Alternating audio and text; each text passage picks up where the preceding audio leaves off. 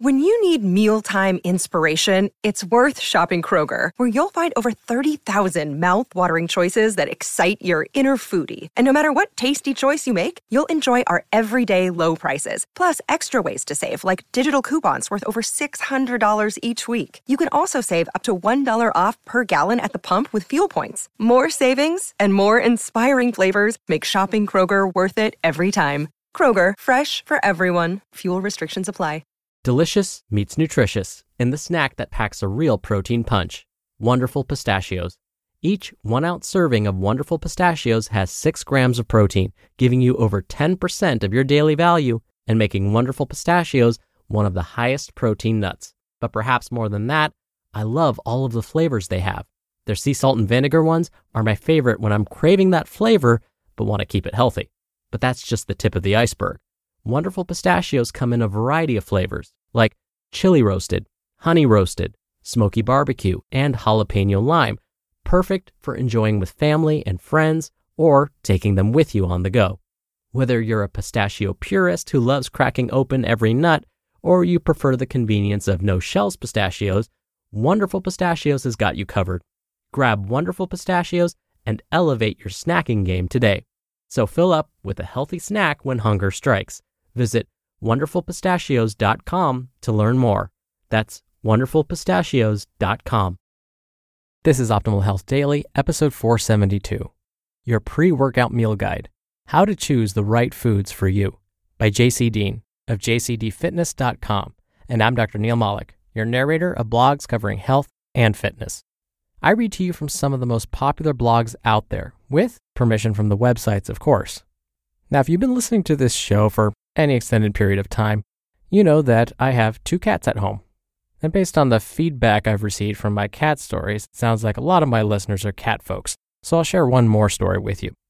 Both my cats have a habit of sneaking up on me, but in different ways. I shared the story of one day when I was having my daily snack of a 1/4 cup of raisins and a handful of mixed nuts.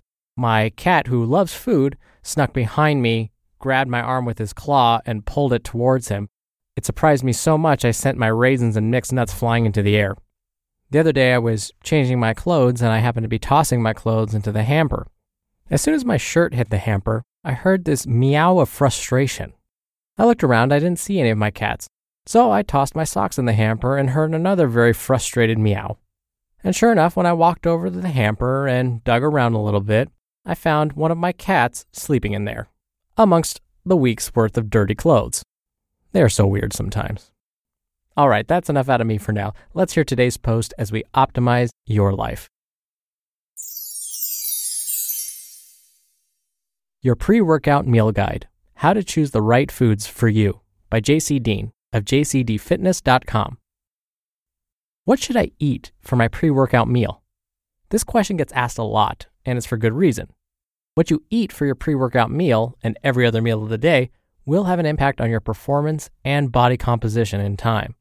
So of course, you should be concerned about what you're having pre-workout, but you should also know that your goals of accruing strength, muscle mass, and losing fat do not hinge on one single meal choice. That's the good news. Very good news, because some people don't particularly enjoy eating a ton before training, especially if they're training in the morning. So we're going to cover the following: the importance of meal timing and digestion, how food affects you, individual variants and preferences, and pre-workout meal examples and what I tend to eat. Pre-workout meal timing. Does it matter? Depending on what you have read or heard, you might buy into the idea of consuming a meal somewhere between 30 and 90 minutes before training for the best results, mostly meaning maximizing muscle protein synthesis, building and preserving lean mass, and building strength. While there's nothing wrong with these guidelines, they can be useful, but they're not written in stone, and that's primarily due to rates of digestion. A mixed meal, one containing protein, carbohydrate, and fat, depending on the meal size, could take anywhere from a few up to 6 hours to digest fully. The only time this varies significantly is when you consider liquid meals, which can digest more quickly if they're small enough. So if you drink some juice and have a protein shake, the rate of digestion may be a bit faster if you consume very small amounts, only a few hundred calories, but nothing to be alarmed about as long as you're getting ample nutrition throughout the day. An example where a pre-workout meal is most advantageous is for those who train early in the morning after at least 8 hours of sleep and no eating. Even a small meal of protein and carbs, 200 calories or less, can serve as a means of elevating protein synthesis and preventing the catabolism that may result from the period of no food leading up to training. And since digestion can take all the way up to 6 hours for normal-sized mixed meals, your breakfast could very well serve as both a pre- and post-workout meal due to how long it'd take for you to digest the entire meal. This is the case of where a diet with a consistent meal pattern of 3 to 5 meals spread out during the day makes a lot of sense for those wanting to maintain and build muscle, as there will be overlap in the digestion rates of each meal. The longest you'll be going without food most likely is the amount of time you spend sleeping. So any meal you have could potentially serve as your pre-workout meal. Some people will tend to train mid-morning or mid-afternoon, and if that's the case, then their breakfast or lunch will serve as their pre-workout meal. Their next meal and or post-workout meal would serve as the next opportunity for protein synthesis to begin again. Some rough pre-workout meal guidelines. The takeaway from here is a pre-workout meal should probably be well-rounded, just like anything else, meaning that it should contain protein, carbs, and fat. I'm partial to a 2-to-1 ratio of carbs to protein, but that's just my preference. 2-to-1 simply means 2 grams of carbs to 1 gram of protein. So if you had 60 grams of carbs, then you'd have 30 grams of protein to go with it. My only reasoning for this is my diet tends to be higher in carbs than protein. However, if you're eating a diet that is closer to a 1-to-1 or 1.5-to-1 ratio of carbs to protein, then you might want to reduce carbs in this meal. Another idea is that your pre-workout meal doesn't have to be a shake or smoothie or something small. But if you wanted to have a substantial meal, such as a full breakfast or lunch, which may range between 500 to 800 calories, depending on your preferences and other variables such as height, weight, your goals, etc., this is fine too. From working with coaching clients, I found that most tend to prefer to train 2 to 3 hours after having a substantial meal, which gives them some time to get the digestion process started. Hardly anyone I know likes to go straight into the gym with their belly full. How food affects you. Everyone has their quirks. Some people feel better on certain foods more so than others. Have a dairy allergy? You probably shouldn't drink that glass of milk for your pre-workout meal. Have an aversion to canned oysters? Probably not the best pre-workout meal idea, huh? The point here is this. Just because someone advocates 40 grams of oats cooked in 2% milk and 100 grams of cooked chicken, it doesn't mean you have to eat the same thing.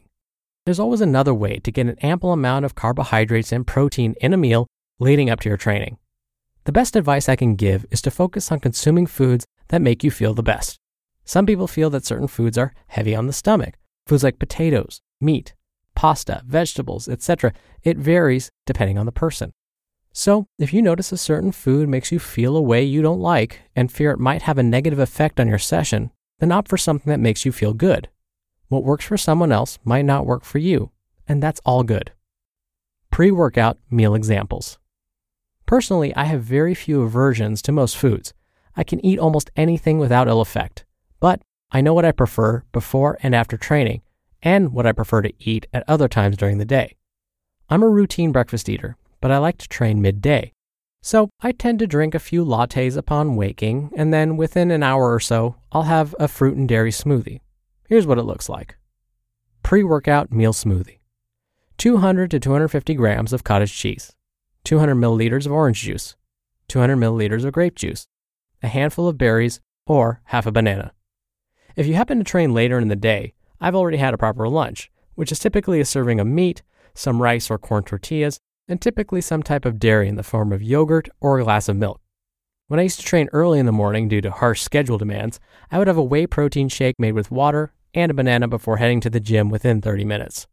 This was enough food to break the fast and get protein synthesis started, but not affect my training negatively or make me feel sluggish.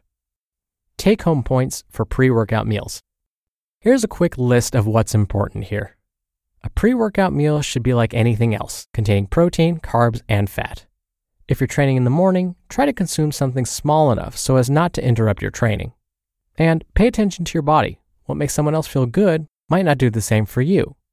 Remember, there are no strict rules for setting up your pre-workout meal. Experiment and do what works for you.